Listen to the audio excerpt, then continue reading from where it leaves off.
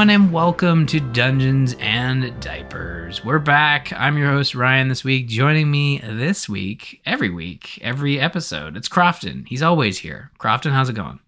Hey, Ryan. It does feel like we haven't done this for a while. Yeah, feeling a little rusty. It's the thing about doing a podcast every 2 weeks. If you miss a week or push a week, the difference between 2 weeks and 3 weeks feels like forever. So, yeah. It does. You feel like, especially this is a day in the life podcast, a week in the life, 2 weeks in the life. And sometimes when we do our 2 weeks and I'm thinking over like, what were my last 2 weeks like? And then I feel like the most boring man on earth. And then every once in a while we'll push a week and it's 3 weeks. And I'm like, I did so much stuff. How will I possibly sort through all this stuff and pare it down to a svelte 1 hour, 30 plus minute podcast? So we'll see. Yeah, there's a lot to digest. I feel like we've got a really strong episode though, because as you said, in the last 3 weeks, a lot has happened. Some stuff has happened that we can't even talk about on the podcast, but we're going to talk about the stuff we can talk about, which is that unfortunately, Crofton, you had COVID at some point in the last 3 weeks. Yeah, I had it last week, and it was one of the reasons we were looking at pushing. I was really the whole family got it except Gwen. I think Clara, myself, and Jess. Gwen never popped for it, and I think, but I just think it's unlikely that she would have never gotten it. And for us, it was our first go round. I know a lot of people have had COVID by now, and it's not as fun as it sounds, really. It was like we had a couple of friends over, not this past weekend, but the weekend before, and they, we hadn't seen them since the beginning of the pandemic, and I would say that, like, I know they take precautions and stuff, but I felt that perhaps we would be the more cautious couple and family. That's my sense of the thing. And so we hadn't seen them since the beginning of the pandemic. Now things are sort of a little bit more relaxed. We had them over in the backyard and stuff. Then the next day they sent us a message saying, hey, we just tested positive for COVID. And so either we gave them COVID or they gave us COVID. It's tricky. It's tricky. Now we're past the point in this pandemic thing where there's the blame game or any finger pointing or whatever. But it is funny because, we just don't know. It is possible that we were the ones that gave them COVID. And I feel so bad as well about it because that night we got a babysitter for date night. And so the babysitter got exposed to our COVID. And we hadn't been out on a date forever. And then we went to a restaurant and the entire restaurant was exposed to our COVID. And so we are now those people that have gone out and super spread. And we never go out. And I felt so bad about it. Luckily where the restaurant we went to, we were outside mostly. And I'm hopeful. The babysitter we checked seems fine and did not get it. So that's good. But still, it was not a great feeling, and Jess and I were kind of laid up, and Clara, who tested positive, was in fine form, so she couldn't go to daycare. Gwen couldn't go to day camp, and so the kids were in fine form. And people point out to me, like, isn't that better? Like, you worry about your kids; they haven't been vaccinated. You'd be worried if they were really sick, and that is absolutely true. We would have been. But that aside, setting that aside, the kids having full energy and being isolated and bored, where the parents are laid up on their asses, was not overly fun. But I will say it led to a lot of great board game, movie, video game content for this episode because I was off work, with the kids watching stuff or doing stuff. So that silver linings. Yeah. Well, so I'm assuming everyone's feeling a lot better now. Everyone's recovered. Yeah, we're mostly recovered. I'd say, tail end here, I got a lingering cough. I still feel a bit low energy. And the kids seem 100% fine. And Jess is still, Jess is poor Jess, because as longtime listeners will know, she's going through this big health thing. And so then to have also COVID on top of that. So she's back to just dealing with her major health thing. So, I mean, it's better, but it took it out of us. We're tired. And we're looking forward to August, because August, I'm off all of the month of August. And one of the silver linings of getting COVID is that, I mean, for August, it will be done. You can't get reinfected and such, but we have a vacation planned, and I think we feel a little bit more comfortable. Everybody's being exposed. Everybody's, there's some good to that. And so anyway, looking forward to August. That's good. Yeah. I've always liked your summer plan, and we'll talk about summer in the diaper section, but this is our first summer kind of having to chop up the summer, and like I've had to take like a lot of leave to just be home with the kids, and because again they're out of school, and we've talked about the age old dilemma of like what do you do with your kids when they're out of school, and this is our first summer where neither Ashley or I are on parental leave or some sort of augmented schedule. Where Ashley works, she would take an augmented schedule where she was only working, I think, one evening and weekends. So that schedule went out the window when COVID hit because they reduced hours. So yeah, like this is our first summer where we're just like, okay. And it seems like every week I'm like, oh, and just a quick update, on the team calls, I'm going to be off, next week, and everyone's like, oh man, you're off. You've earned that vacation. I was like, yes. It's not the actual vacation yet. Still just hanging out at home, going to the zoo. I think tomorrow I'm going to take Caden and Abby to the movies to see the new Minions movie. I'm going to get out of the house a little bit there, but yeah, I'm tempted to look at more of an augmented schedule like you have, because I mean, if I'm taking 3 or so weeks chopped up over the summer, like what would be the difference to kind of like lump it together and put it into a month? So maybe that's something to look at. But yeah, curious times. Maybe for next year I'll take a look at that as an option. Okay, well, you know what? We'll jump back to summer. We'll have more to talk about later on the show, but we're gonna move into the dungeons. We're gonna start dungeon crawling here, and man, lots of fun stuff. Where to start?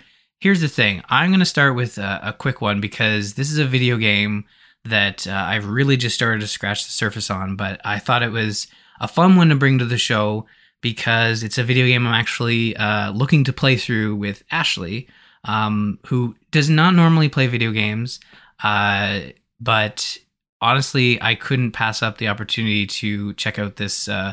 It's a horror co-op sort of narrative experience, like Until Dawn.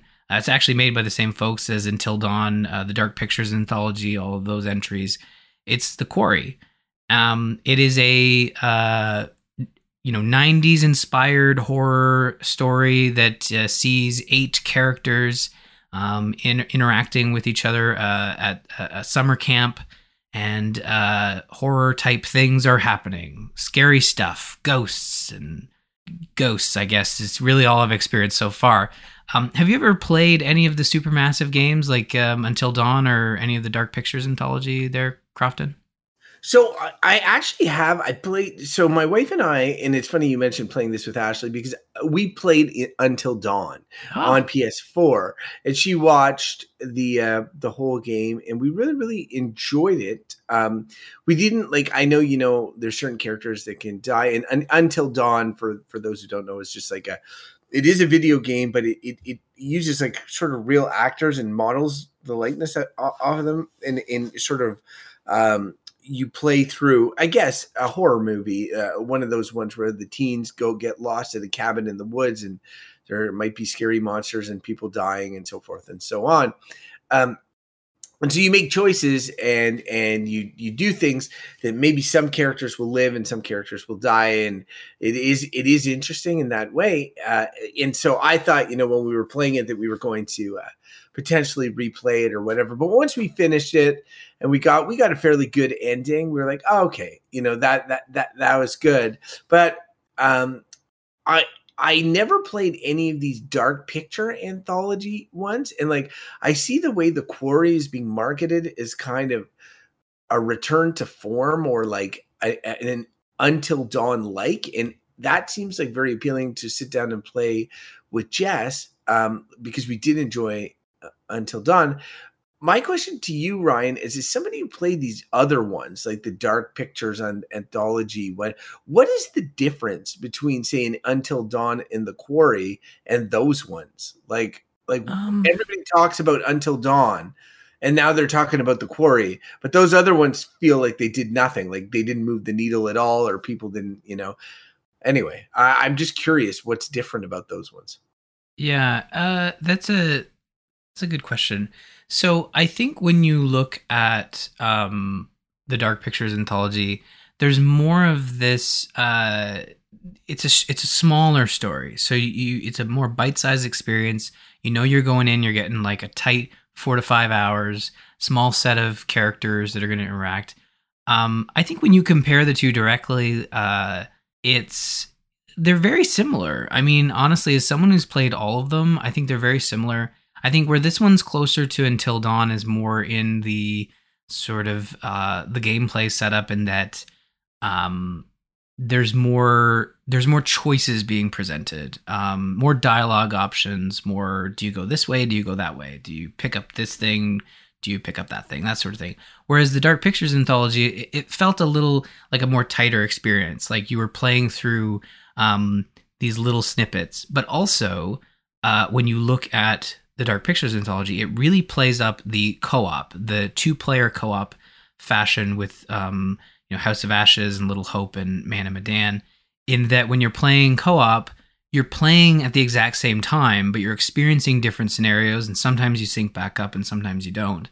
And that's how they kind of like prolong the replayability, in that when you play co-op of these Dark Pictures anthology, you're getting a portion of the story. So each year, Jocelyn and I play through a new entry in the Dark Pictures anthology for Extra Life, and we'll stream the co-op, the whole thing, and we kind of get to sync up the story through our Discord conversation as we're playing, because she's seeing something different and I'm seeing something different. But sometimes we're in the same room and we're interacting with different things, and there's like this waiting for player type situation. So there's none of that in The Quarry and Until Dawn. Like it's a story, you move through it linearly in a sense, but there are branching paths.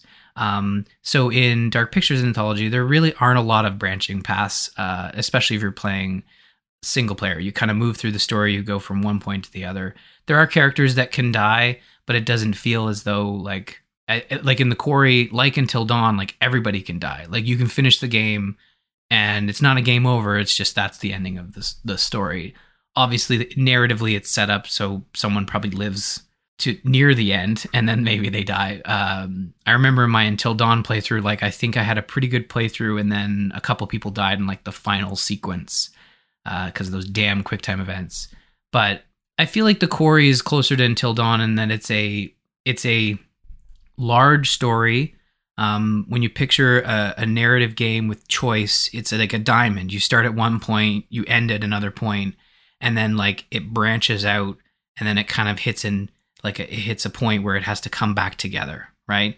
So that's, I think, Until Dawn had that, The Quarry has that, but it's just their approach to co-op in that there are many options in The Quarry. So Ashley and I are playing couch co-op, where you have one controller, and at the start you say, okay, how many people are playing? You can queue up to 8 people, and you can basically say like, okay, it's just Ashley and I, so there's 2 players, and then you divvy up the characters. There's 8 characters to divvy up.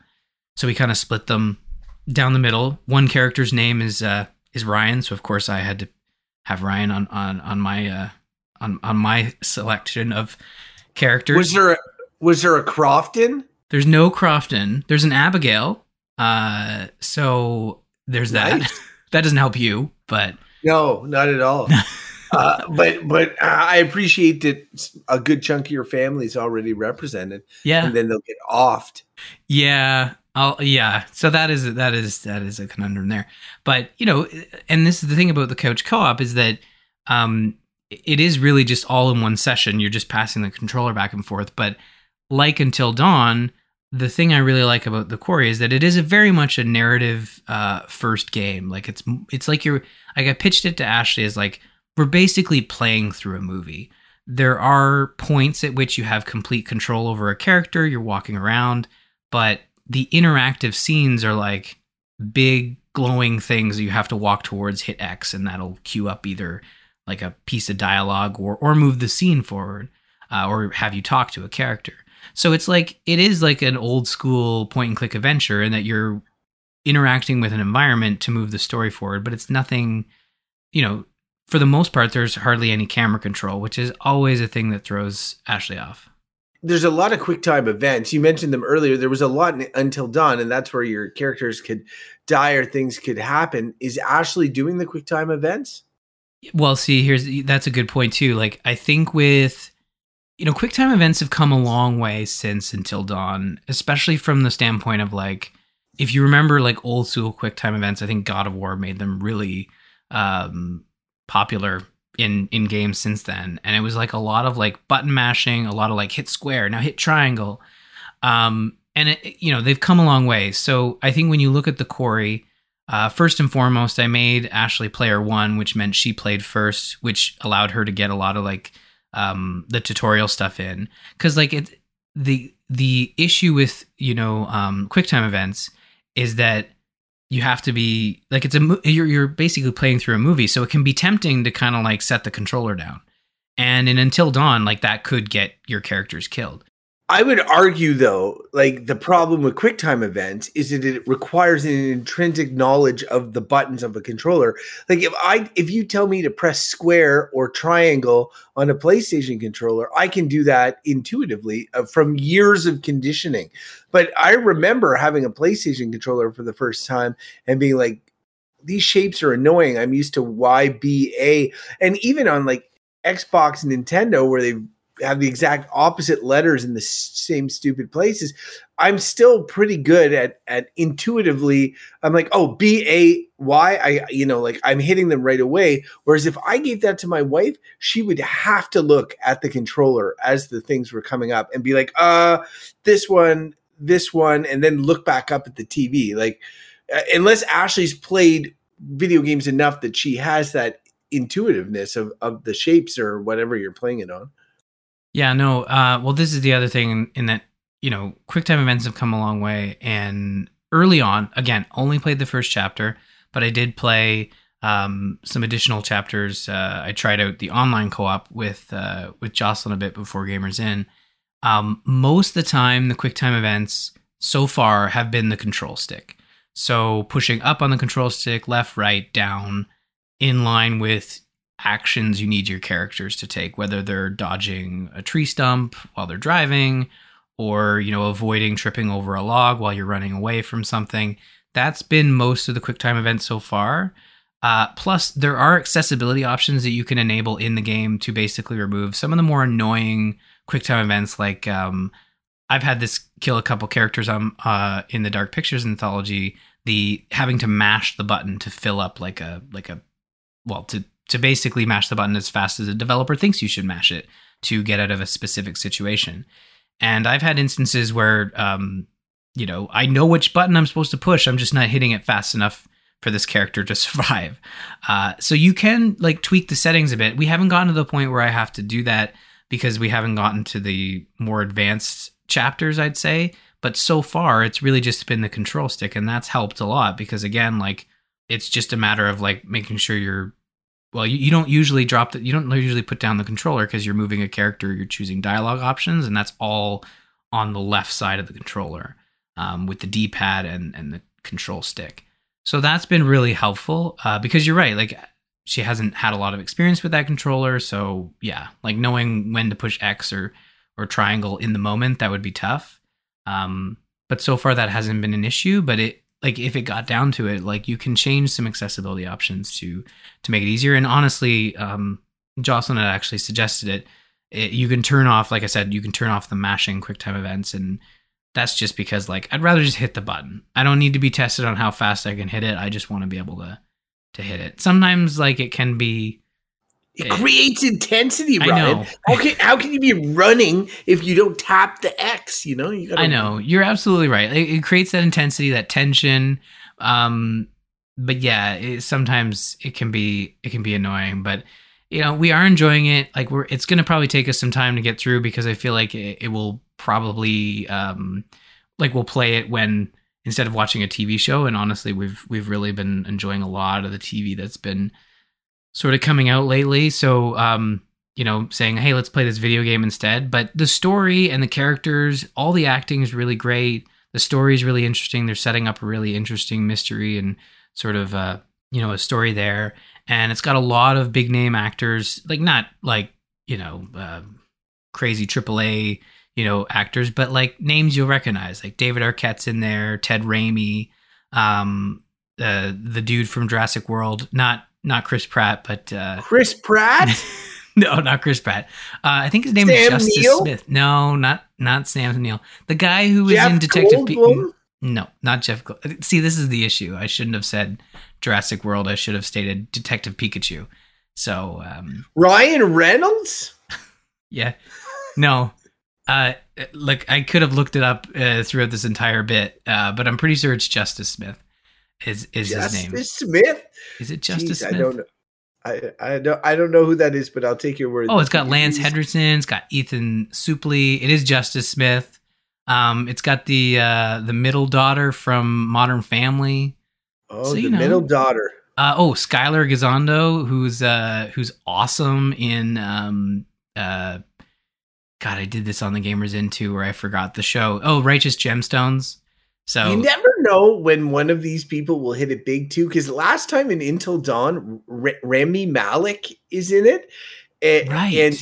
And he ends up becoming like he was just like you know, I don't even think he was on Mr. Robot at the time. If so, he had perhaps just started, and then he's like now he's an Oscar-winning at best actor, and probably if somebody was like, hey, I remember you from Until Dawn, he would be like, I don't want to talk about that, I'm a serious actor, you know. But you never know, maybe one of these ones will look back at The Quarry and be like, can you believe Justice Smith was in this game, you know? Yeah, I mean he played alongside Ryan Reynolds in Detective Pikachu, so there you go. But jeez.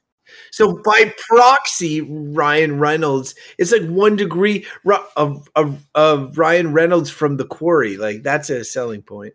Yeah, it very much is. And I mean, here's the thing.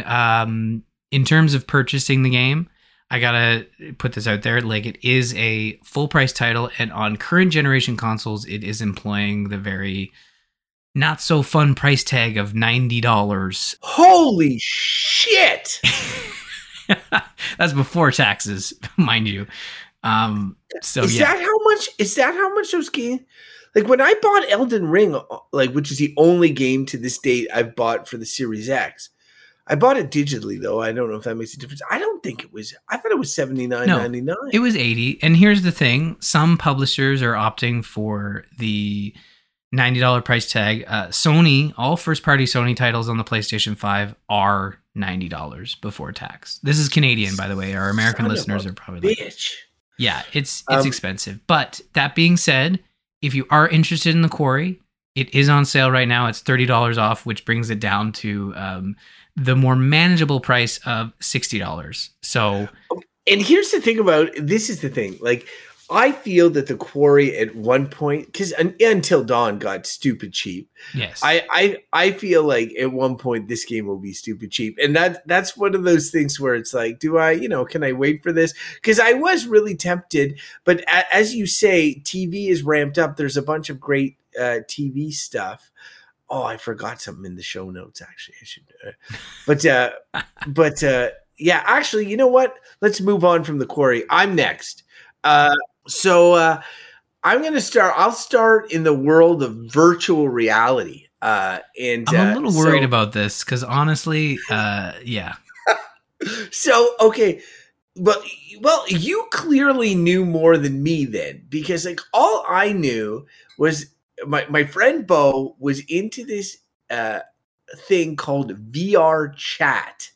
And I had no idea what that was, because that would have been the exact type of thing that I would completely have tuned out of if I saw it in the store, because it would have, to me, it would be A, not a game, and B, it would be just like a chat program for like chatting with randos in VR. That would not be of interest to me.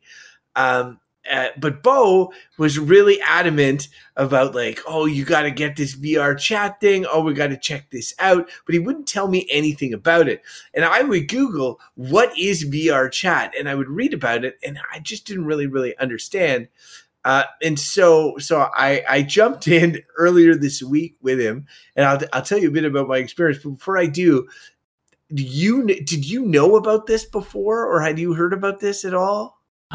So I'll be honest, like I only know what I know now based on Bo's discussions on Core, and I like we so you and I had done some VR stuff like years ago, and it kind of made me like shy away from a lot of those. Like there's something about, open, chat rooms where just everyone's hanging around. Like I know we've kind of moved away from that, and like online lobbies where like everyone's just chatting.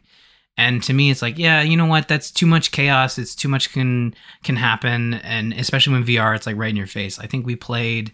There was like a VR Rec Room. Thank you. That was one where I was like, I felt really uncomfortable. It's like we need to just go into I was like, we need to go into a game and get away from this lobby where like everyone's coming up to you and like trying to talk in your face, and like no one's being rude. It's like everyone's just like right up in your face. And I'm like, no, let's go play what we're going to play, like tag, or no, it wasn't tag.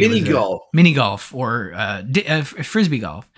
And there was another instance where we played the Echo. It was the Lone Echo spin-off multiplayer game. Yeah. And it was the same deal. Like you were in a lobby and people were floating around, and most people were awesome and having a conversation. But then you have the occasional person who was just like, I'm going to just be really super close and, constantly throwing things at your face. And it's like VR already uncomfortable. Now you're just making things worse. So those are my two experiences with like sort of like online chat rooms in VR.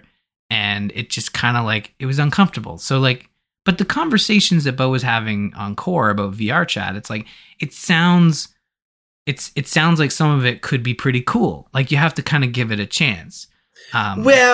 So you're either going to be in for this or you're not, to a certain extent. I will say that your experiences in those two VR areas will give you some basis of comparison.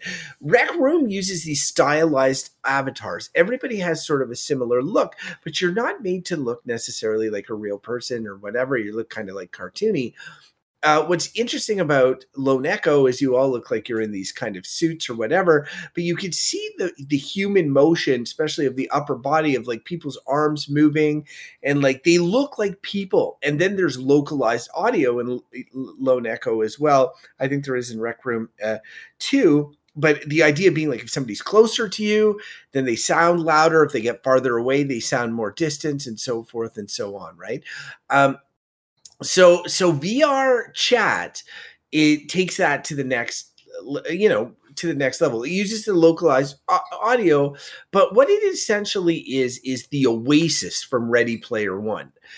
It's based on the Unity graphic engine, which is used for the design of a lot of games, and it allows you to essentially, and I don't get into the how they make this, but like a lot of people can create their own worlds in Unity and create their own avatars. And for people like Bo, who take friggin' forever to customize their in-game characters in every video game they ever play, this is like dress up gone wild. And one thing that is so crazy about it too is like while Lone Echo and Rec Room have the localized audio, they don't have lip sync. and this this program game does, depending on the avatar that you have. And so when I went into the, like, first you go in and you're in your home area, and it's just like there's posters and stuff. You're not thrown into some unforgiving environment. You have to choose that, and you're sort of walking around, and you can change your avatar and whatever. I invite Bo in.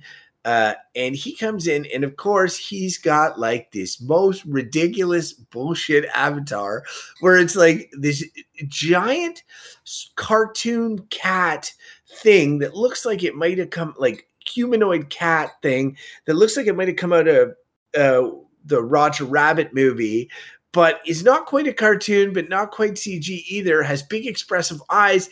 And then he starts talking to me in Bo's voice, and its mouth is moving like Bo's like lip syncing to more or less to what I'm like. So this giant anime cat person is talking to me with Bo's voice, and like his arms are moving, like talking, because he's got the controls or whatever. And I'm like, what the fuck is this? And then of course he has to show me every single outfit that he's got or avatar that he's got. And now here's the thing. Because I don't have them on my computer and I'm connected with the Steam Link, Bo encouraged this because he's like, a lot of these worlds are very graphically demanding. You can't, the Quest version, I guess, is much more limited than when you're connected to your PC with the link cable. So I was connected to my PC, but every time he would change an outfit or avatar, I would have to download it. And so he would get like a loading bar over his head, and it would fill up as he downloads it, and it would go pretty fast, but some of them were like a 60, 70 meg like download for his avatar. And then it would appear, and then all of a sudden he would turn into the Doom guy or whatever. And some of the avatars are super tall, some are small, and the localized audio made it like, you know, when he turned into a little midget anime girl, she's down, like, I can hear her lower, you know, like then, and when he's the giant mech, I can hear him up there. So he's really into showing me all these avatars. And he asked me like, so what do you want for an avatar? And I said, do I have to like buy them or something? And he said, no, we just go and find them. And I said, okay, well, I want to be Spider-Man, obviously. And then he's like, all right, we're going to the Spider-Man world. And I was like, what? And he opens a portal to, like, I guess a world that somebody has created, the Spider Dungeon or the Spider. And we go through it, and then like it loads in, and I'm in this new VR world, and somebody has created it. And it's like, there's Spider-Man comic books on the walls, like turned into posters. It's super cool, like super well done. And then there's a wall of all these comics, and Bo is like, if you pick up a comic, you will get the costume of the cover art of that comic. And there was like, you know, all the costumes from the Spider-Man video game on PS4, and more so. So I picked up, I'm like, all right, I'll pick up the classic red and blue comic there. Boom. All of a sudden I'm wearing that, and that you can look in mirrors, and there's mirrors everywhere. I'm like, holy shit, I'm Spider-Man. And then I could shoot webs out of and I could start swinging in the avatar space. They built these, you could only use the Spider-Man powers in the spider world, but it was, you know, and it wasn't super well done, but you could like climb up walls and swing and stuff like that in your spider suit. And then he's like, let's go clubbing. And I'm like, oh, all right. And so he opened another portal, and he's in a black Spider-Man suit now. I'm in red and blue. We jump into some VR club, and there's there's a DJ doing the set, and there's all these people in their ridiculous avatars. And they're all like dancing in this club. And you know, you can change the volume level for the music or the whatever. And it's just like, it's kind of ridiculous. And there are people like having conversations. Now we're in a public area. And I'm listening to, you know, some people talk, and it's all annoying stuff, as you say, Ryan, like just like hearing people talk, you're just like, oh, what is this? And then people are like, hey, look, it's Spider-Man or blah, blah, blah, you know, and they're getting in your face, and you're like, oh yeah, these are all the things I don't necessarily like. But then they go back to their thing, and they're having a conversation, and it's kind of like being at a club. Like, you're hearing these things, you're hearing the music, it's all shooting out. I can go and pick up glow sticks and wave them around. I walk into the back room, And there's all these like games that have been set up because people can make the games in Unity. And it's like there's beer pong that you could play. There's like a dartboard. There's like all sorts of there's like a wheel that you spin. There was like a Connect Four thing, and you can just start playing them and like hanging out with your friends. So I mean, it was pretty cool. Then Bo wanted to show me like a relaxation world, and like where he's like, you could choose the meditation colors and all of this. And so he was really there's just a countless amounts of worlds because anybody can make a space and like.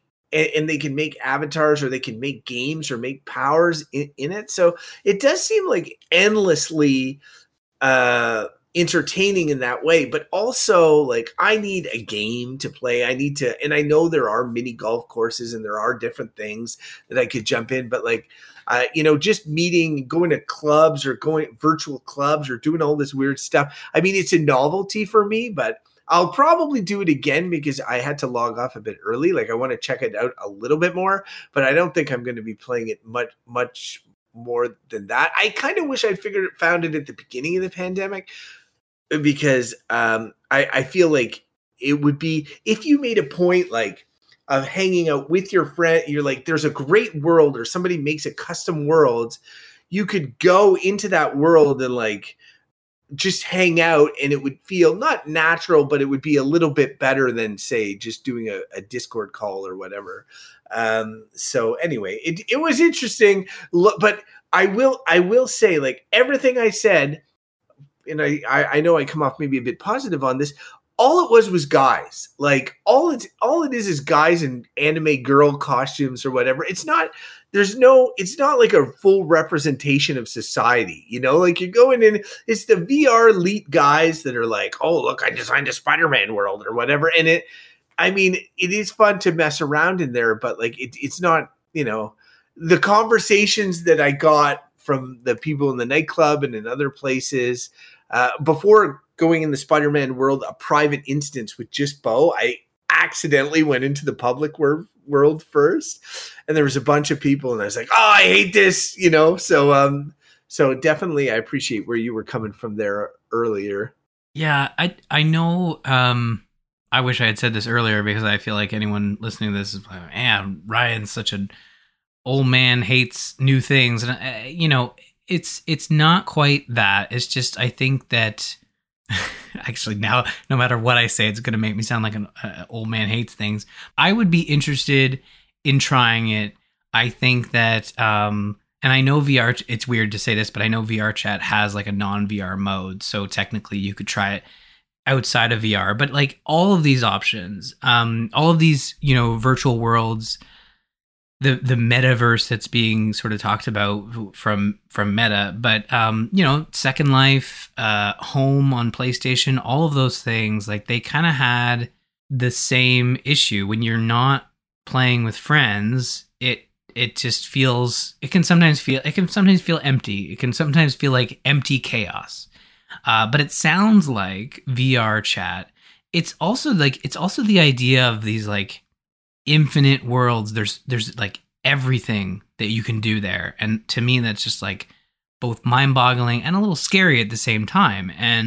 But it would be interesting to try because it sounds like Bo kind of has like a handle on it and he'd be a good guide. Having a guide is really helpful. I appreciated that a lot because I agree with what you're saying here. And I do think though that like when you mention these other things like Home and whatever, this is the best of those. Like it's never been better. Like you're in VR, you're in these virtual spaces that are created by people and like who build their own worlds of which you can choose to go to whichever one. And they can build complicated mini games and things inside of their worlds, different ways of interacting with them. And like it's like almost a VR platform beyond anything else. And that is fascinating. It definitely makes me wonder, like in 10 years from now, with improved headsets, improved and more accessible design abilities, if this just like blows up into something, absolutely huge, this type of thing, like again, because of all the homages, like everybody,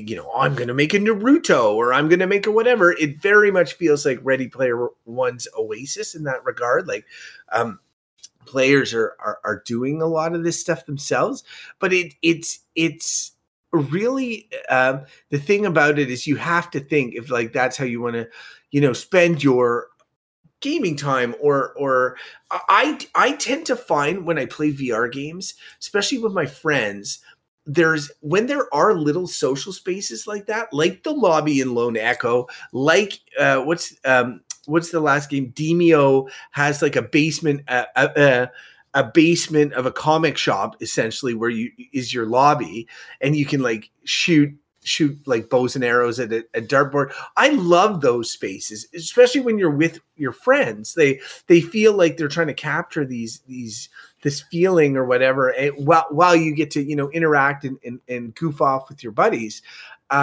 Doing it with strangers, I'm not as high on per se.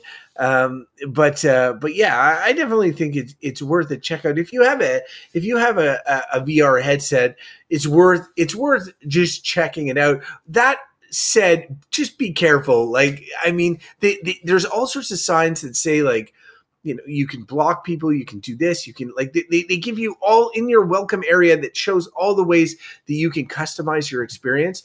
But I mean, I think it's a pretty Wild West type place, and you would very much want to block folks that are bothering you, to like not see content that you would find objectionable or whatever. I didn't go off the beaten path. I just followed Bo. He laid down a portal. He's like, let's jump into it. And it was always kind of exciting. I'm like, what world am I going to come into next? Yeah. And so I did enjoy that a lot. I'm tempted to, like, here's the thing. Like I would like to try it. So like next time you guys give it a shot, let me know, because again, like you might jokingly say like, oh, that's a mistake, but I do trust Bo. I trust Bo if he lays a portal down. Although now that I'm putting it out on a podcast, and he's obviously gonna hear that we talked about this, he's probably like, oh great, when Ryan plays, we're gonna go to. I'll take him to the brothel boat.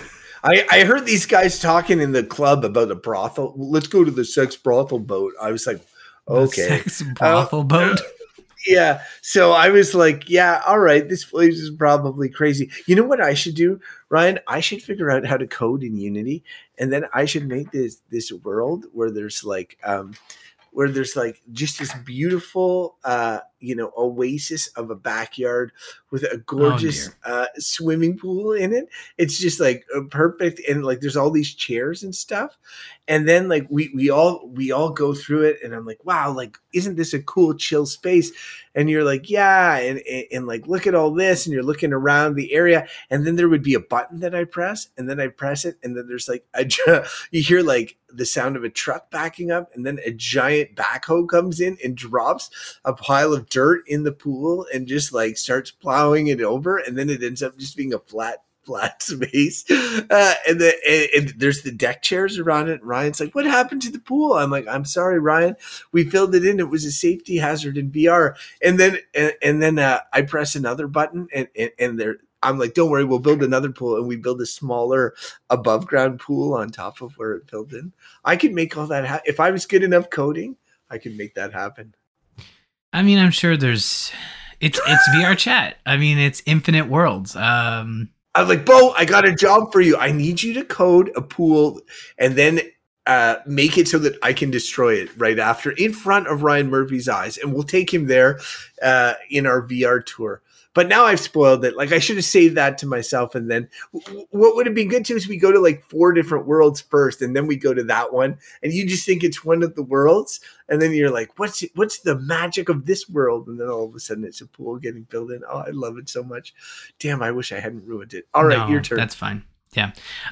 Well, here's the thing. I've got a quick recommendation. It shouldn't surprise anybody, but a new Marvel show is concluded.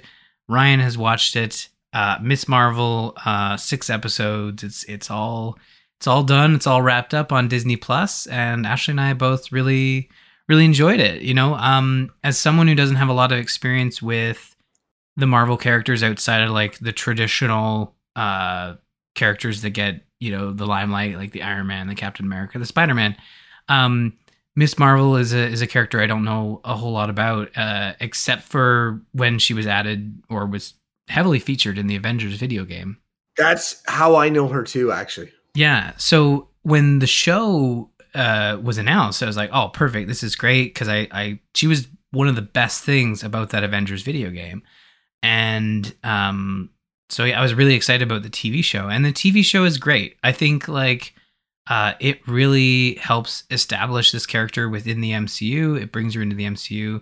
Like it is delightful. Like the actress who plays Miss Marvel, turns out she's Canadian. She's from just outside of Toronto, actually. And she's fantastic. She's just so energetic as Kamala Khan, and like everybody in that show is great. And it's actually funny because there was another actor in it, the guy who plays the friend, Bruno. I think his name's Bruno. But he was up for Spider-Man. He was actually originally supposed to be Spider-Man. It's Matt Lintz, I think his name is. And he was supposed to be, he was up for Spider-Man. I think he lost it to obviously to Tom Holland. But I was trying to remember where he's from. Like, he looks so familiar. And then I remembered he was from The Walking Dead. He played Henry on The Walking Dead. So that was fun, a fun little realization. But yeah, it's such a great series. It's all there. 6 episodes. For the most part, there's, at least at the beginning, there's not this connection to the overall MCU. Like, kind of like Moon Knight, it kind of exists outside of the overarching story. However, we all know that Miss Marvel, she is going to be appearing again in the Captain Marvel sequel, The Marvels. So you know at some point they're going to have to connect it. But there is like a really, they bring in the Department of Damage Control, and there's one of the characters from Far From Home, no, not Far From Home, No Way Home, shows up in this one. Bit part in No Way Home, he plays one of the main agents that's like interrogating Peter Parker, and then he shows up as, right, yeah, I remember. And he's like a main character in this one, and he's kind of like the good guy within the Department of Damage Control. Like, not the good guy, but he's more playing like the department head, and he's very upset with the way things go down. There's a couple of characters, and the Department of Damage Control is clearly one of the bad guys in the show, but he, as the department head, is that not in Spider-Man Homecoming when Vulture is like in the opener, like he's leading a construction crew or whatever, cleaning up after the Battle of New York, and then some folks come in and Bigfoot him and say like, we're taking all of this, or is that not Damage Control then? Yeah, that is the Department of Damage Control. So introduced after Avengers as part of Homecoming. And then I think they kind of sideline for a bit, and then they come back in Far From Home. They're kind of set up, not Far From Home. Sorry, again, this is the problem with Far From Home and No Way Home. They're just too similar in terms of subtitles, but clearly different movies. And that's a foreshadowing right there. But yeah, like the Department of Damage Control comes back in to play with No Way Home, kind of just arrests Peter Parker in that film. But then they play a bigger role in Miss Marvel. But like, I'll say this, like, obviously the internet has, like all these films, like anytime they have a connection to the overarching MCU, there are like 4 or 5 articles after, like, the second the episode airs, someone's got like, here are the 5 things you need to know about how blah blah blah blah blah. And I'm not going to spoil it here. And of course, like, if you avoided those articles, then, you know, good for you. You lasted the 3 days that those articles are usually top of the page of any what is supposed to be video game websites like Polygon and IGN. That's where I usually go for video game news, and of course, most of it is not video game news.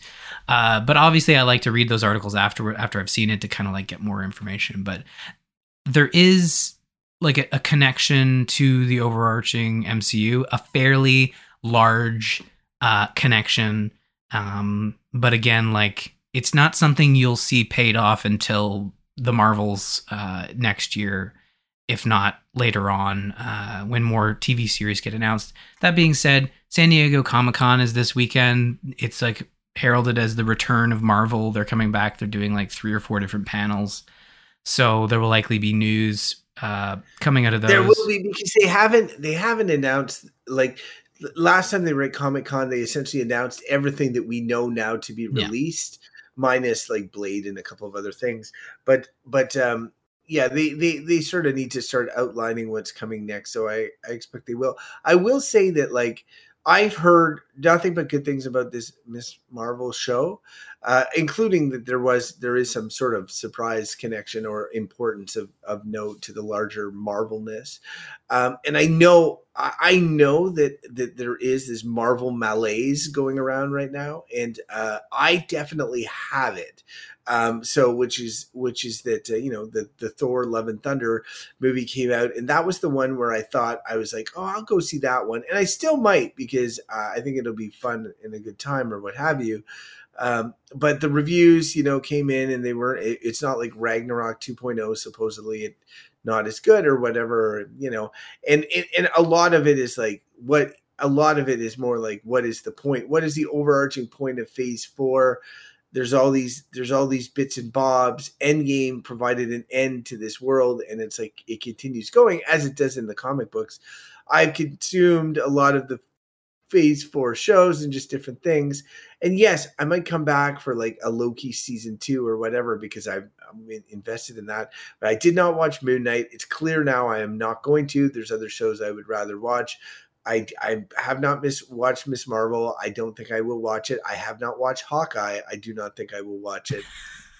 It's Dr. Seuss up in here. I'm like 3 shows behind. I'm 3 shows behind. I haven't seen Doctor Strange in the Multitude of Madness. It's now on Disney Plus.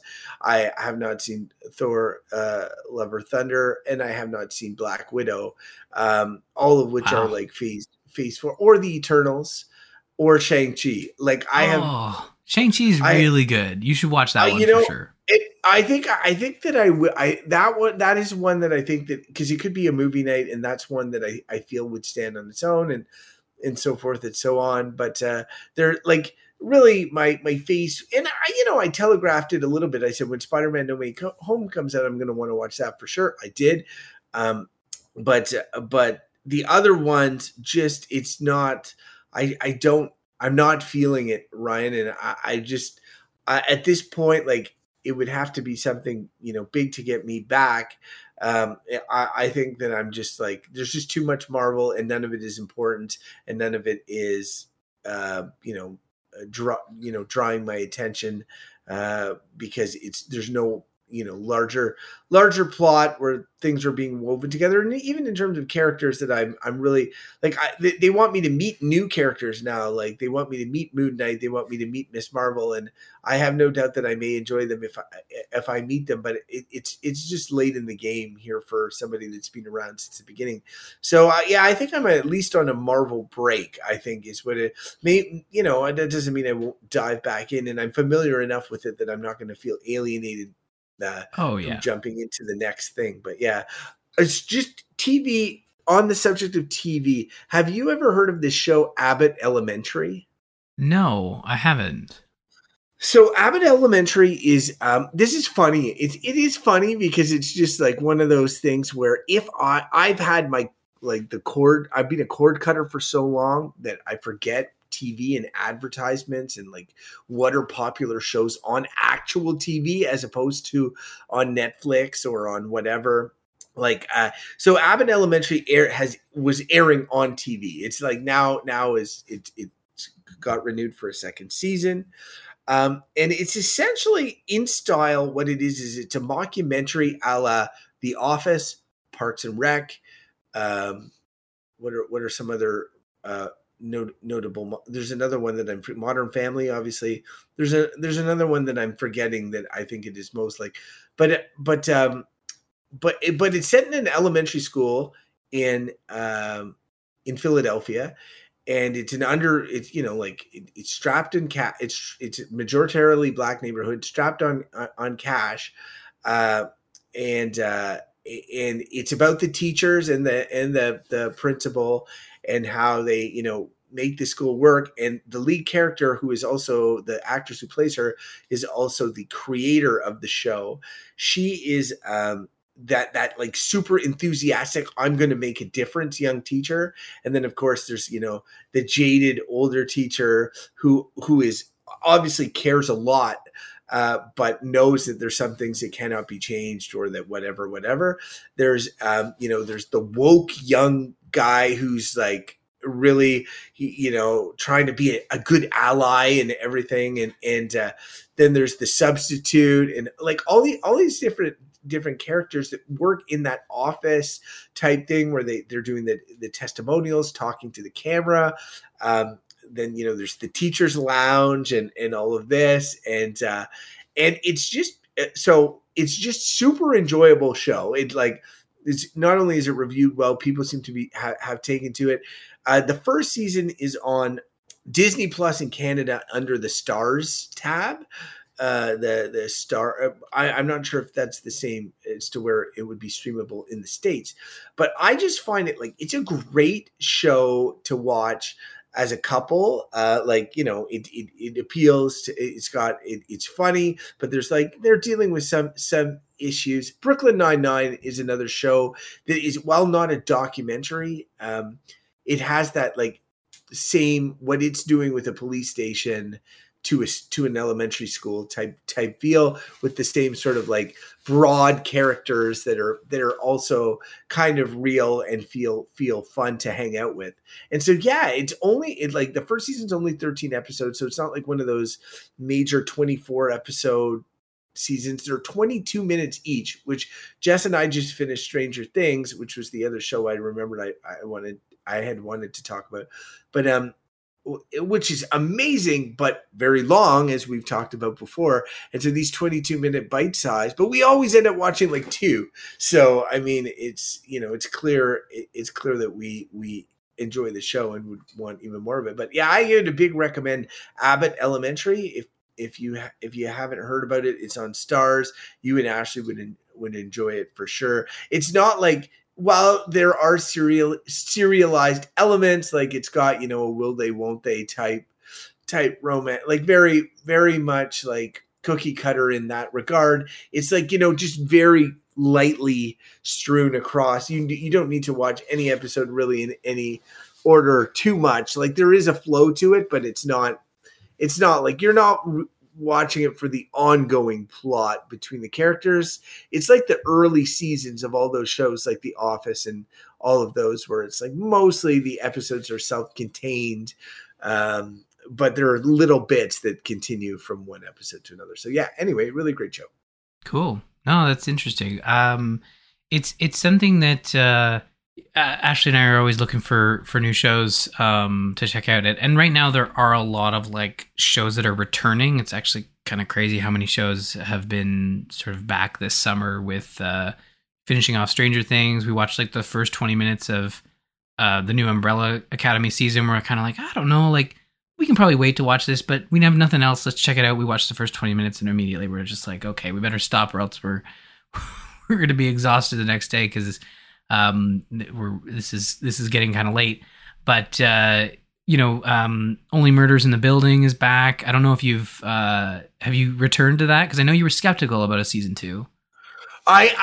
While I remain somewhat skeptical of a season 2, we definitely are going to watch Only Murders in the Building. The thing is that we know that not all the episodes are out yet, and we also sort of feel like, if we can, with this wealth of TV that's we've got going on, and we're also interested in the Umbrella Academy, and with Stranger Things, and with Obi-Wan, none of which is finished, like aside from that we have finished, other than Stranger Things. I just feel like let's wait for Only Murders in the Building. And the longer we wait, the more episodes we'll have out. But it's also on Stars in the Disney Plus section, and so I went and I checked on it yesterday when we were watching the show. I just like, what episode are they on? They've got like 5 episodes of season 2 released. So I'm like, I think there's only 8 episodes in the season. So but by the time we sit down to watch it, I think they'll be close to having all 8 out, and that will be fun, because I remember we were watching it week to week and we were like, it'd be really good to have an episode of that show, Yeah. Well, I mean, we're fully caught up with Only Murders in the Building, and I will say, like, they They earned the season 2. I feel like it works. It works. But again, like a lot of people this week have said like, oh, surprise, surprise, Ryan really likes something. I mean, like I enjoy liking the things I like. So maybe I'm overly positive on Only Murders in the Building season 2, but I really enjoy it. What's the internet's consensus on it right now? Is it being well received, or are you an outlier liking it? I don't know. Like, here's the thing. Like, is it bad when? Well, here's that's a great question. I feel like when the internet enjoys something, they're over the moon about it, and when the internet hates something, they hate it. It's the worst thing ever. There's no in between, and I feel like the first season of Only Murders in the Building, everyone was singing from the rooftops. I've not heard a peep about season 2, to be honest. I don't know if that's a good thing or a bad thing. It's probably just a okay thing. Like we've talked about this before. It's fine if something is just good, but I find like, you know, Stranger Things is all over the place because it was just so great. It was amazing. Everyone was all about it.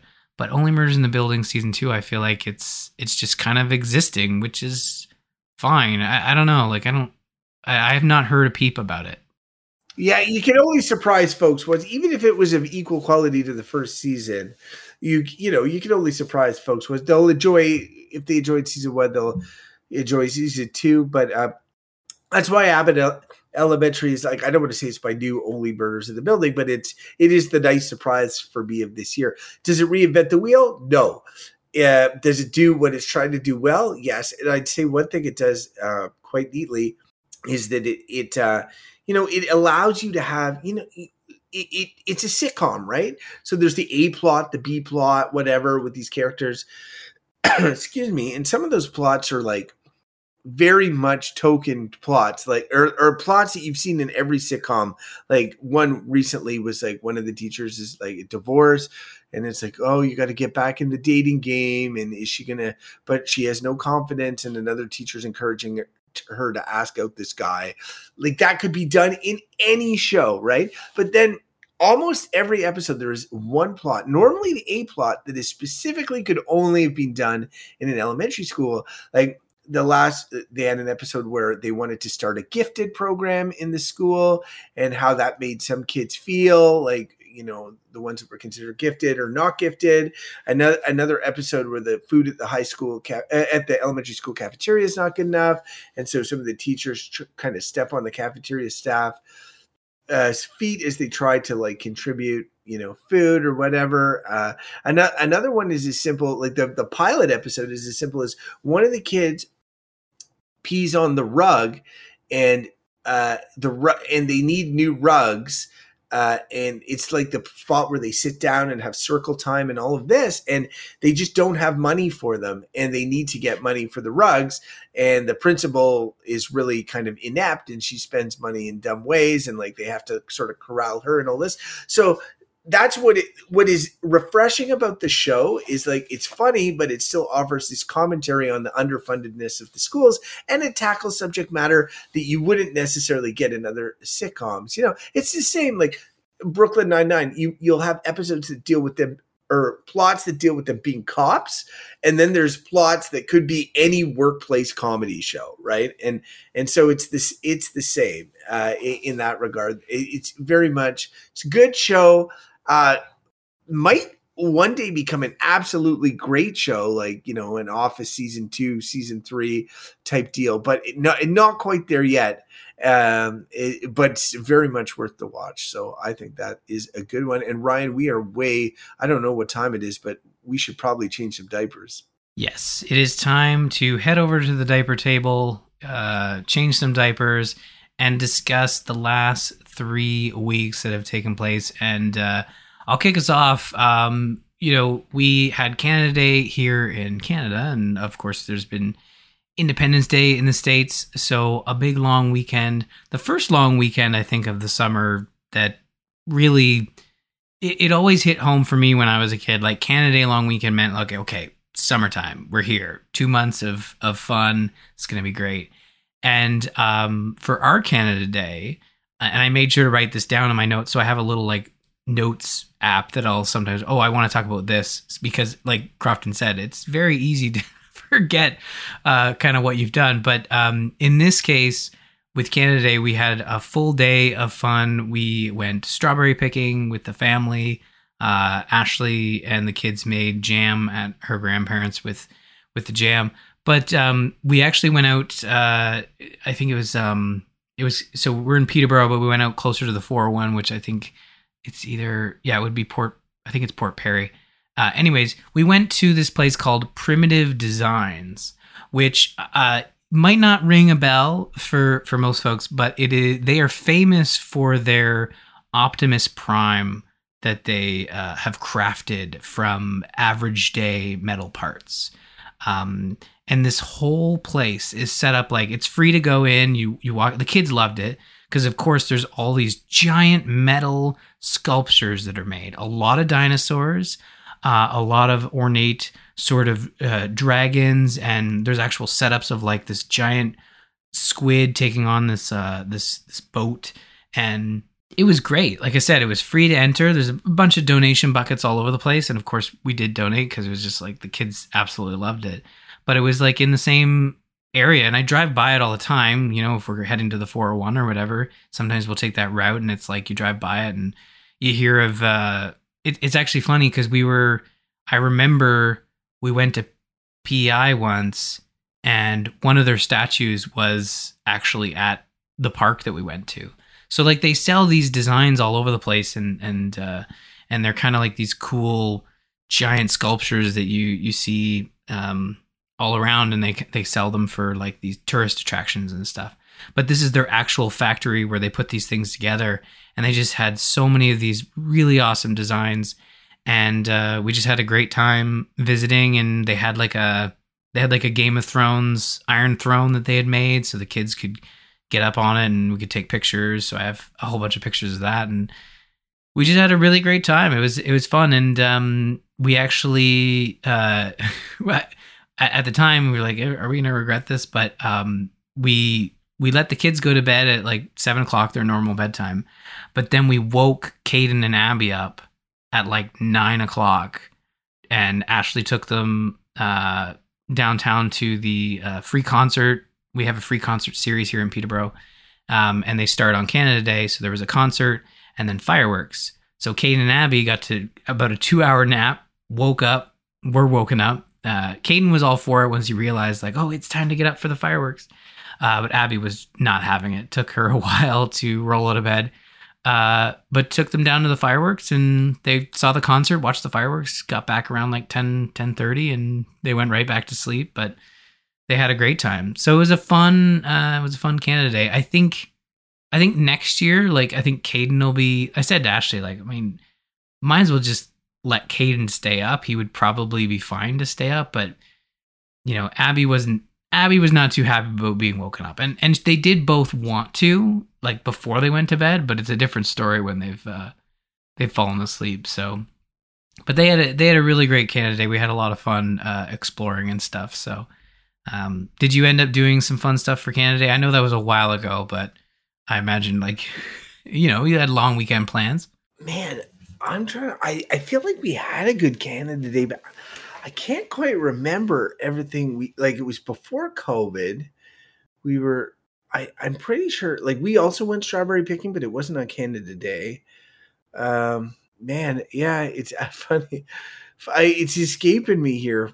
I'm not quite sure. I definitely have been, you know, brain wiped by the past couple of weeks, which have been rough. And the weather has been nice. Like, you know, summertime is the best, which is fair for sure. But even we've been kind of isolated to our house lately, and even then, we have fortunate to have quite a nice backyard, so we'd be out there and stuff. But yeah, no, I can't remember really what we did for Canada Day, Ryan. I will say that in terms of like what I teased off the top of stuff that I've been up to with the kids, it's been like trying to keep them entertained, and I'm really feeling the age difference between Claire and Gwen. Claire is a 4-year-old, and she is very much high energy, really fun. She's into imagination play, which is fun. But Gwen is now old enough as a 7, almost 8-year-old to be able to do a lot of stuff. Like, and it's fun to do stuff with her. But like when you have both of the kids, or when we have both the kids, I feel bad sometimes because like I could be doing the fun thing with Gwen, like playing this involving video game or watching this movie or playing board games. Lately we've been playing some board games, and it's difficult for Clara, and I do feel badly about that because I know that I have a tendency to want to do something with Gwen, or Gwen wants to do something with me because I'm a big kid and we'll play these things together. So board game wise, we've been playing these 2 board games that we bought. One Gwen bought with her allowance called Guess Who, which is like a timeless game that I think do you remember ever playing Guess Who when you were a kid? Oh yeah, for sure. It's the one with you flip down the faces, Yeah. on the board. And like for those of you who don't remember, Guess Who is like really you both players. It's 2 players. You both get a panel of faces, and then you each draw a card, and you have to guess what's on the other person's card by asking yes or no people and questions, and then flipping down the faces. So, for instance, are they a boy? Are they wearing a hat? Do they have blue eyes or whatever? And as you flip them down, you're left with the last one, and then you guess, right? And so Gwen bought this game with her own allowance money and loves the game. And I honestly, it is really fun. But Clara, as the 4-year-old, has been able to play this one, and I would recommend it to anyone in terms of a kid's game. Or a game that even they can play with their grandparents. Is like I think I thought this game was kind of gimmicky when I was a kid. Like I'd see the ads on TV. I was like playing other games. I just thought it was a gimmick, but it's really like it makes kids use their observational skills. It makes them come up with interesting questions. Like Gwen, it's very easy to like go to the same questions. Are they wearing glasses? Gwen will find like new ways to ask questions to shorten things down. Clara is able to often guess the people. So yeah, it's really fun, and it's not expensive. It's like $25 Canadian. You can buy it. You have to put the little pictures of the people in, but whatever. It's pretty good. I would say, Ryan, for you, if you guys don't already have Guess Who, which you may very well, like for me, you would at least get Caden and Abigail on Guess Who, and like Isabel might be a little young, but like it won't be long. Like as I say, Clara's 4 and she's doing it. Yeah, we actually have Guess Who, and I know Caden really got into it. I think the first time you had suggested it, we were enjoying it. So yeah, no, we have it, and Abigail was getting into it too, and I totally understand where you're coming from in that, you have the age differences, and I'm definitely experiencing that between Isabel and Caden and Isabel and Abigail. But I'm even still experiencing it between Abigail and Caden sometimes. Although Caden and Abigail have certainly come together recently more in terms of their interests. But yeah, like, there are opportunities this summer where, like tomorrow, Abby or Izzy will go to daycare, but Caden and Abby aren't in any camps or anything. So I took the day off, and we'll be able to go do stuff like, for example, we're like I said, we're planning to go to the movies. That's not something we can do with Izzy just yet.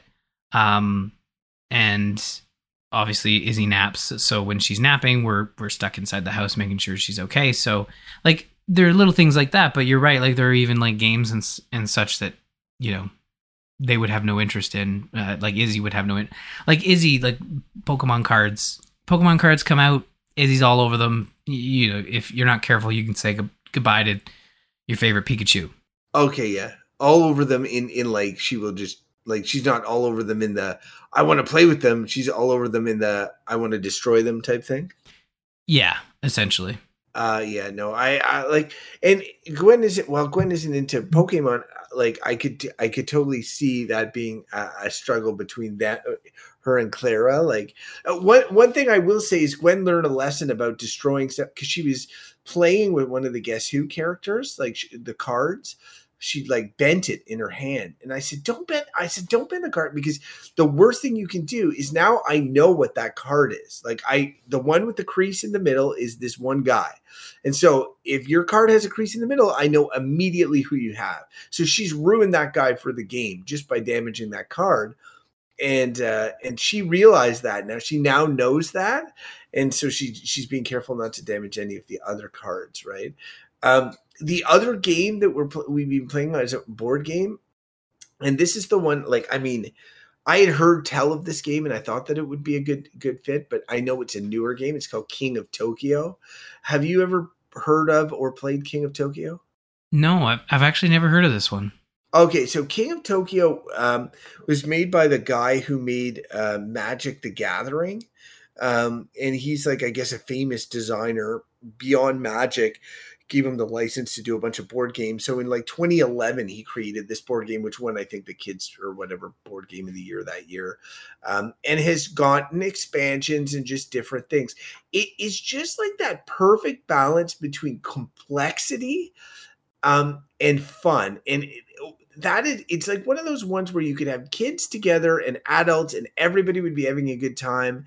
You know, I would say it's about the same complexity as Catan Junior, but Catan Junior doesn't have any reading, and this one does, because there's cards and they give powers. And essentially, I won't go into the details too much of how the game works. Nobody wants to hear the detailed how you play a board game on a podcast, but the goal of the game is like you play as a monster, and you have to. It's like inspired by like Godzilla, Mothra type stuff.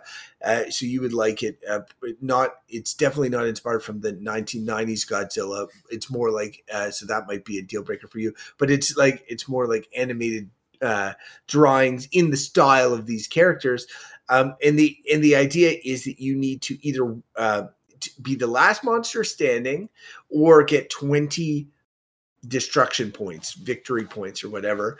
And you roll these dice and everything. It's an inexpensive game. Like, it was like $65 Canadian. The dice are like really well made dice, and they have hearts to give you back health, or they have monster claws if you're doing an attack, and they have and then you've got to like mix your rolls to sort of control your move, and then you either got to choose to do damage and try to take over Tokyo, or to heal your guy, or to get money. You can roll for money, and then you can buy cards with them, and those cards give you a little boost or allow you to heal or to whatever.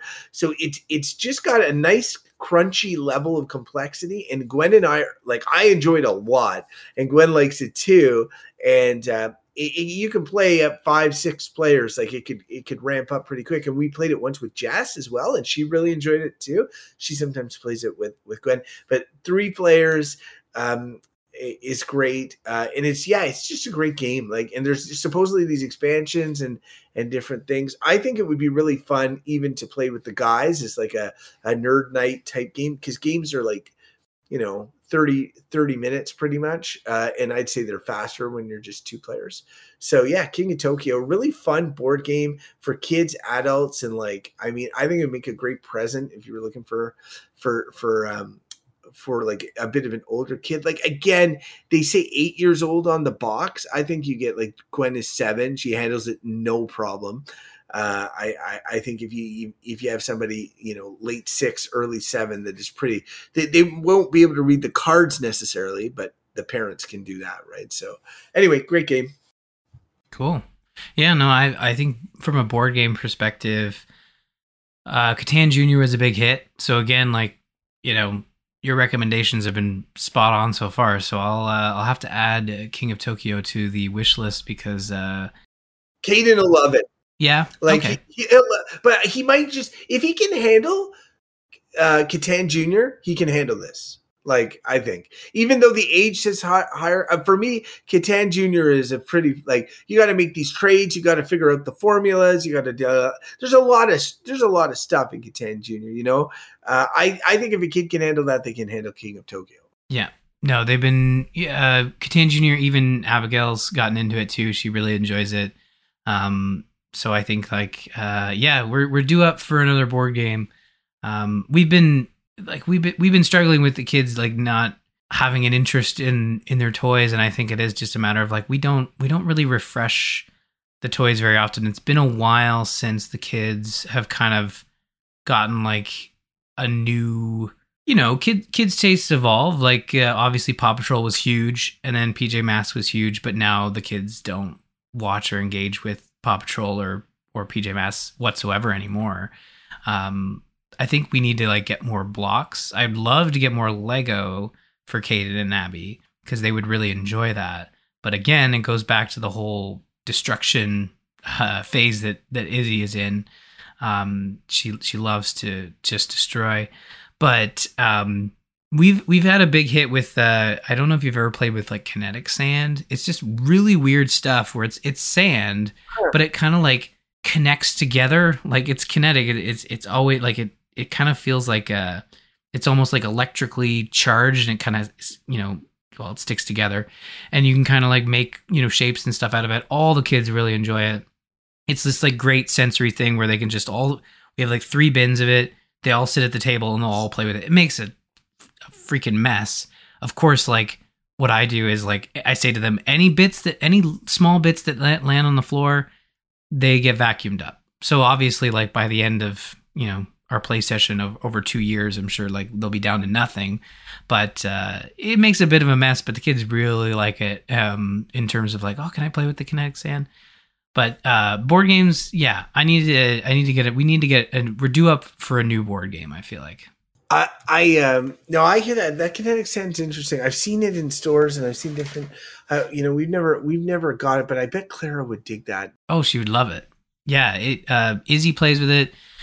Abby plays with it. Caden plays with it. They all love it. You can get kits of it that come with little toys and stuff. But honestly, like like measuring spoons, small cups, those work really well with it because you can kind of like smash it into specific shapes. Like there are these like like you go to the beach, you take like the star shapes and the seashell shapes, and you can kind of make them into things. You can build like perfect sand castles with the stuff. Like it is really cool. And honestly, to go out and buy like 2 sets of it, one for Gwen and one for Clara, like it is the perfect, daddy just needs to make lunch. You two just play with this stuff, have a great time, and hopefully it doesn't end up in your lunch.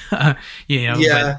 But it is a really cool, like sort of, spend some quiet time with yourself, building out whatever creation pops into your head. And you'll see these 3 kids play with this kinetic sand. They'll all do something different with it. So it is very cool. Highly recommended. Speaking of highly recommended, I will say that one thing that I like, to your point about the, needing new toys based on evolving children's interests. Like I can't watch the same movies and crap over and over again with the kids or shows over and over again. But when we're home with COVID, it's like I just needed them to watch crap. And so I was like, well, let's cycle through some of the old Disney movies on Disney Plus because we have all this stuff and they're kind of older now. Clara is brave for her age and not getting traumatized easy. And Gwen is ready for a lot of the stuff. So she started going through the Disney movies. And I know last time we did this, I think I mentioned like I definitely Aladdin. I'm not sure if we got into the Lion King at the time, but it's always the same thing where we put it on and Gwen will be like, I don't want to watch this movie because she doesn't know what it is. Then she will be enraptured by it. Clara will want to watch it desperately and then watch it for about 40 minutes, which is not bad, and then drop, but then ask for it repeatedly for the next few days. She'll be like, can we watch The Lion King? Can we watch The Lion King? Generally, the second time she'll watch a full movie through. It's very odd. She generally drops 45 minutes into her first watch. But yeah, so we had a big thing of The Lion King there for a while. Like it was like a solid week of lots of The Lion King. And then I was like, oh geez, what else can we watch here? And we watched The Little Mermaid because we'd watched Aladdin, Beauty and the Beast, and so I was like, wow, we missed The Little Mermaid, and I was always concerned about it because I felt that it didn't. I hadn't seen it for a long time, but just the story seemed like, girl falls in love with a boy that she can't even talk to, and then gives away all her powers and everything so that she can be with the boy. It sounded like, I was like, I don't know if I want my daughters to see this. So we started watching it. We did watch it, and they didn't care for it. They were like, nobody's asked for it again. And I was like, that's interesting. Because when I did watch it, it wasn't as bad as I thought. But it was definitely not super great. But I then started getting caught up in some of the newer movies, like the CG movies that we had missed. And the two I just wanted to mention really quickly were Raya and the Last Dragon, which came out last year, right before Encanto. Encanto kind of ate its lunch. I will say Raya and the Last Dragon, and I don't want to be like it's tough to be like, you don't want to be one of these woke warriors where like, oh, Disney and all their wokeness, but like they are on a run. Like it is very clear from the Moanas to Raya, in the Pacific, to Raya in Eastern sort of Vietnam and all of this, and Encanto in Colombia, and like, Turning Red. Like it's not exactly a big secret that they're trying to add more diversity based on the fact that their previous movies were lacking in it quite considerably. I would say of all those movies I named, Raya and the Last Dragon is the least interesting one.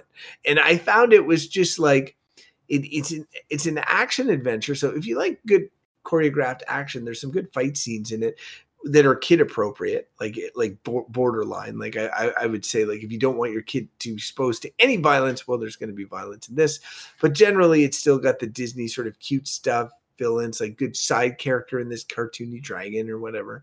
But I just felt that the story, it was very much like a video game. Like it's a gem that gets shattered in pieces. They have to get each piece from it. They got to bring everybody together. I just felt like with the lore and everything, it was kind of cumbersome. And anyway, the girls liked it. It's a beautiful, visually just sumptuous on our 4K OLED. Just looks amazing. It's the first movie that when I saw upstairs on our 1080p TV, they were watching it up there at one point, and I walked by and I was like, man, this looks considerably less good as downstairs. So it's really benefits from that extra oomph. Have you seen Raya and the Last Dragon? Yeah, it's one that we watched when it came to Disney Plus, right off the bat, and I think we had the same approach. Like the kids enjoyed watching it, but it doesn't have that repeat watch. It was no Encanto, right? No, yeah, there's no. I mean, like just from the standpoint of like, there's no songs, there's no singing in this one, which I think is a departure for the in-house Disney animations. Doesn't make it a worse film. I think it's geared to a little bit of an older audience. It's still for kids, but I think it's still geared to like an older, like a young adult audience as opposed to a kid audience. Yeah, maybe? I could see that. I agree with that. Like a little bit older for sure. I just didn't think it was and the lesson, big lesson is about trust. And trusting people, and humans need to trust each other. But that message was very disjointed throughout the movie. Gwen was trying to recap it at one point to me hilariously, where she was like, I think this movie was about, you got to trust people that you know, but don't trust strangers. And I was like, I don't think that's the message they're going for, but I understand why you got there. So it's just, there's a lot of that to it. So the other movie, a CG movie that I just wanted to draw attention to, because there is this, it's gotten a follow-up show on Disney Plus, just released like a micro episode show. But the movie is called Big Hero 6. And to me, it seems right up Ryan Murphy's alley. I'm wondering, have you ever seen this movie before? It is so funny that you have this here, because Caden loves this movie. And I also love this movie. It's a great movie. It's so good. It's so good. I was just like, I was a little like, like surprised because I knew of this movie. I knew it was like I knew there was like a Marvel connection. I knew there was like it was I knew of it, but I guess I just thought it was like, the Encantos and the Frozens, they break through and even Moana, they're like these big notable films. And this one was one, like it was in a time where like it came out when Gwen was 1 year old, right? So I didn't have a kid that was old enough. It was like a kid's movie. I knew I would be dealing with kids movies down the line. I never watched it. And so we watched it and I was into it, Ryan. Like I was like, shh, kids, quiet. Like I'm trying to, I was into and yes, it's very Spider-Man-y in many beats. So that obviously makes a lot of sense. But for those who don't know, it's essentially a science fiction story a little bit in the future, but it's at its core a superhero story about a kid and that comes together with like a robot and other folks to develop a team. It also deals very much with the death of a character and the impacts of mourning and that on a child, which can be powerful themes for your kid that they might not be ready for, which I totally get.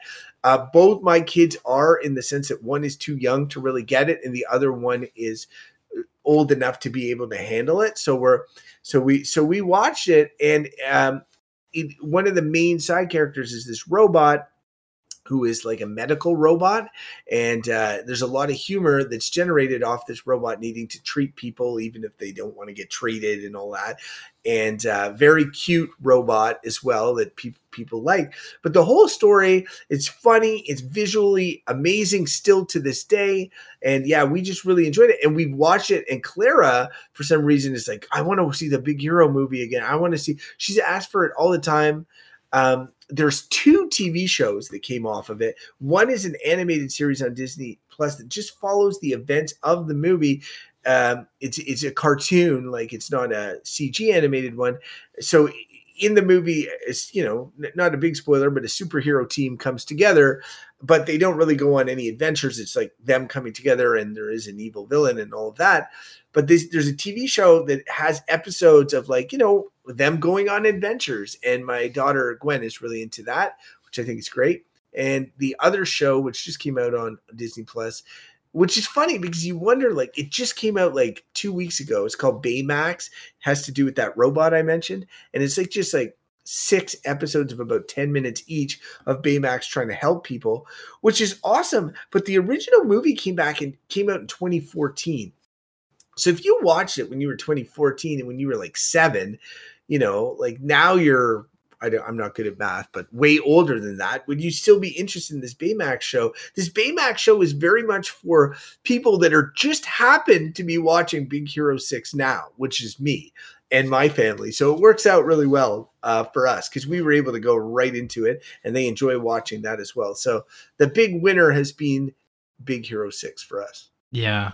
Well, I mean, it's funny at the top of the show, and I need to mention this because someone else will. You were saying how you were all marveled out. That's a Marvel movie right there. Like straight up adapted from a Marvel comic. It was actually like when Disney acquired Marvel, they let their animation studio basically say like, we got Marvel now. What do you guys want to make? And they adapted Big Hero 6. It's obviously not in the same vein as like, the Iron Mans and the Captain Americas, but it is its own Marvel comic. I remember that being a big story when it got adapted. But that being said, like it is its own thing. And it's funny, Caden loved Big Hero 6, and I felt like the Baymax series that they just added, which focuses primarily on Baymax being a healthcare provider robot, it doesn't necessarily have the same superhero feel, and Caden wanted nothing to do with it. That is so funny. Which I would say, like, if you haven't found the animated series that follows it, that is all about superhero stuff, then watch that. But it's like 3 seasons, I think. But the Baymax show is absolutely, you're right. It does not have the superhero feel. I do think that is funny because it is interesting seeing like Big Hero 6, the main protagonist is a young boy, right? So right off, there's some work to do to get Gwen and Clara on board, because they're like, oh, like it's, and he's brother and all of this. Like, there's no there. There are girls that are introduced and that do play a big role in the plot and make part of the team, but you have to get through that for them. They have to. So it was really impressive to me that they actually like this movie, because the main character is not a girl. So I definitely understand where Caden would be like, there's not enough action and superhero stuff anymore, so I'm not interested in this. It's got a little bit of something for everyone, though. I think it's well made in the way that Into the Spider-Verse is. It has a lot in common with Into the Spider-Verse, I find. And actually, after watching it, one of my first thoughts was, I think Gwen could watch Into the Spider-Verse now.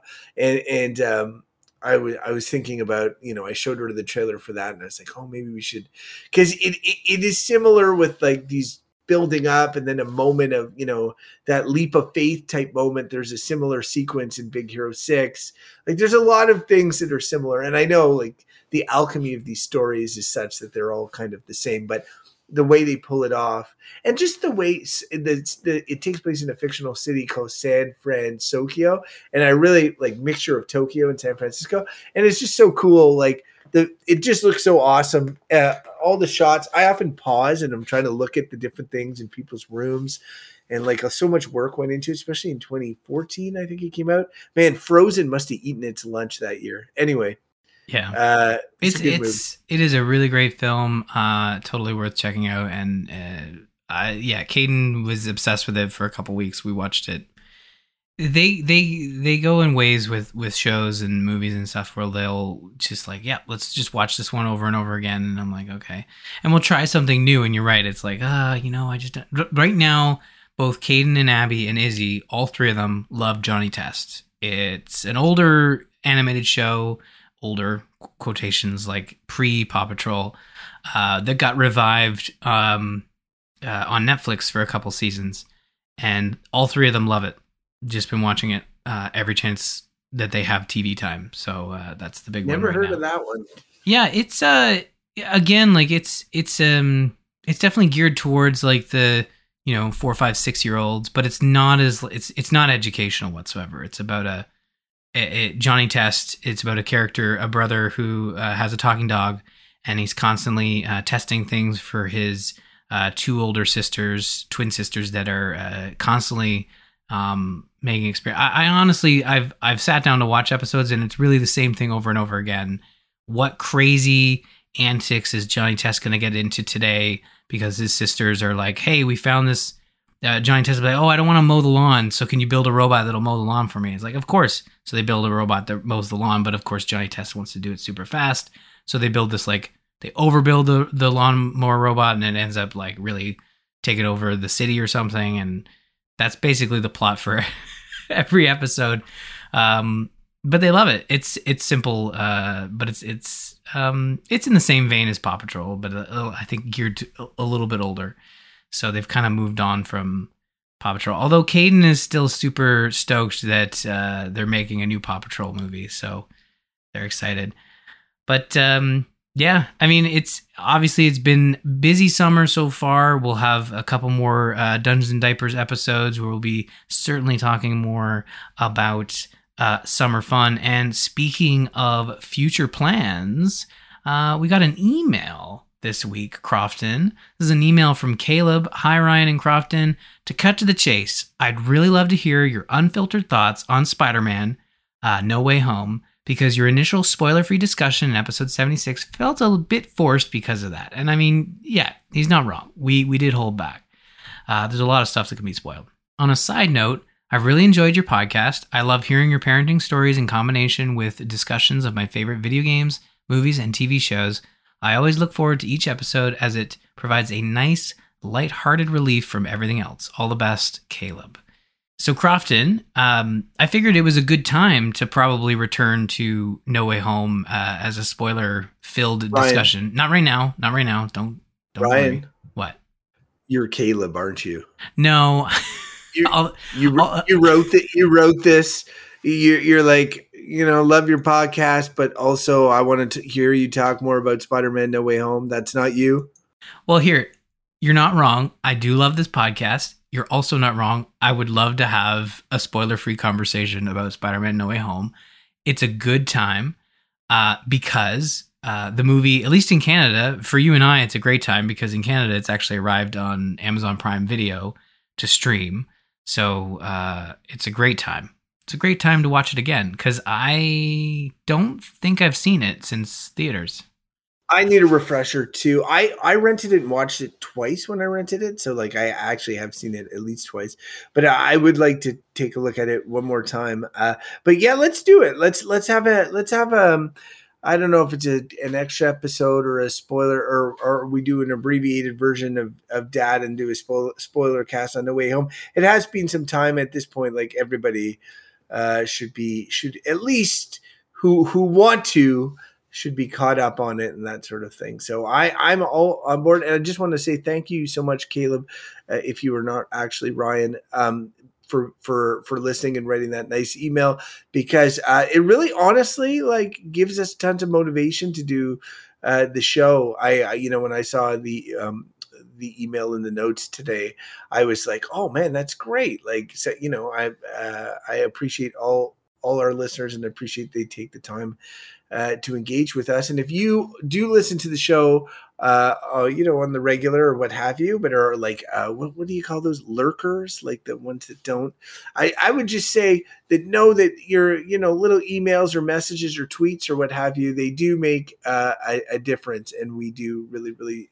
appreciate them and look forward to them. So I would encourage you, even if it's just say, I like your show or I hate listened to it or whatever, we would love to keep hearing from you.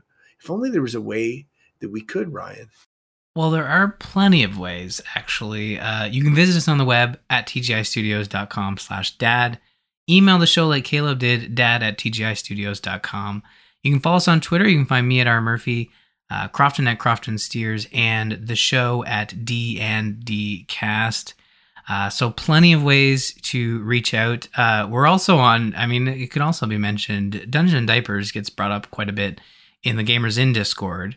And you've probably heard me reference Gamers In on the show before. You can go find our Discord there, bit.ly/TGI Discord. Crofton's often in there talking smack about Sega Genesis. That seems to be his pastime now. Every once in a while, I'll be sitting at work and I'm like, you know what? I need to do something cathartic. I'm just going to go into this Discord and slam the Sega Genesis. Yeah, it's never a dull moment in there. So lots of fun to be had. And both Croft and I are active in that Discord. But yeah, definitely reach out. We'd love to hear from you. Let us know what your summer plans. How are your summer plans going?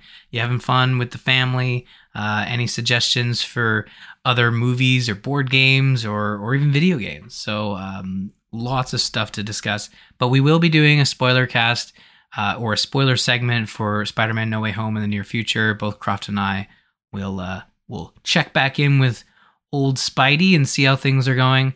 But that is going to do it for this episode. Thank you so much for listening. Have a great couple weeks. We'll see you closer to August. Bye, everybody.